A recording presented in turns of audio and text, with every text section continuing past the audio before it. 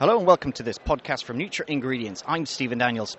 Now, industry standards are vital, and only this week, Chromadex and Bruker announced a very important deal. I'm here with Mark Jost from Chromadex, who's the Vice President of Corporate Development. Mark, thanks for joining me. Now, Mark, what does this deal mean exactly? This is an exciting opportunity for the industry.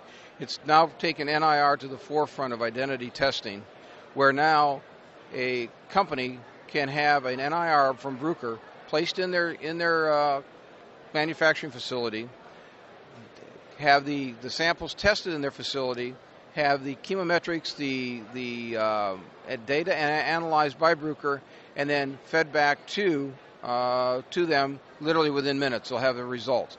However, the important part is it's all based on a reference standard from a library created by Chromadex. So now the customer now has the confidence that the raw material he's receiving is in fact the right raw material, because it's now going to be tested and validated against a true reference standard.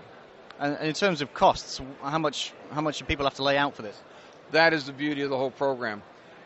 Everybody that participates in this program, it's on a pay-for-service basis. There's no upfront capital cost. The Bruker NIR unit, which is a very expensive piece of equipment in the $70,000 range, will be placed in there, and they will pay for it based on a contract for service basis. So there's no upfront capital cost to the customer. Okay, and we're here at the Supply Expo in Anaheim. What's the reception been like from the industry? Because this was only announced this week. I can't tell you how many people have come up and asked us, we got to have a meeting. We've got to meet. I've got my dance card is full this week, just talking with various companies about this new program. I've been on the phone with probably 5 companies in the past 4 days talking to them about the program, and every one of them, to a person, said, this is a great deal. Is there any kind of seal that goes along with this? Because how does a manufacturer then know the quality standards and everything?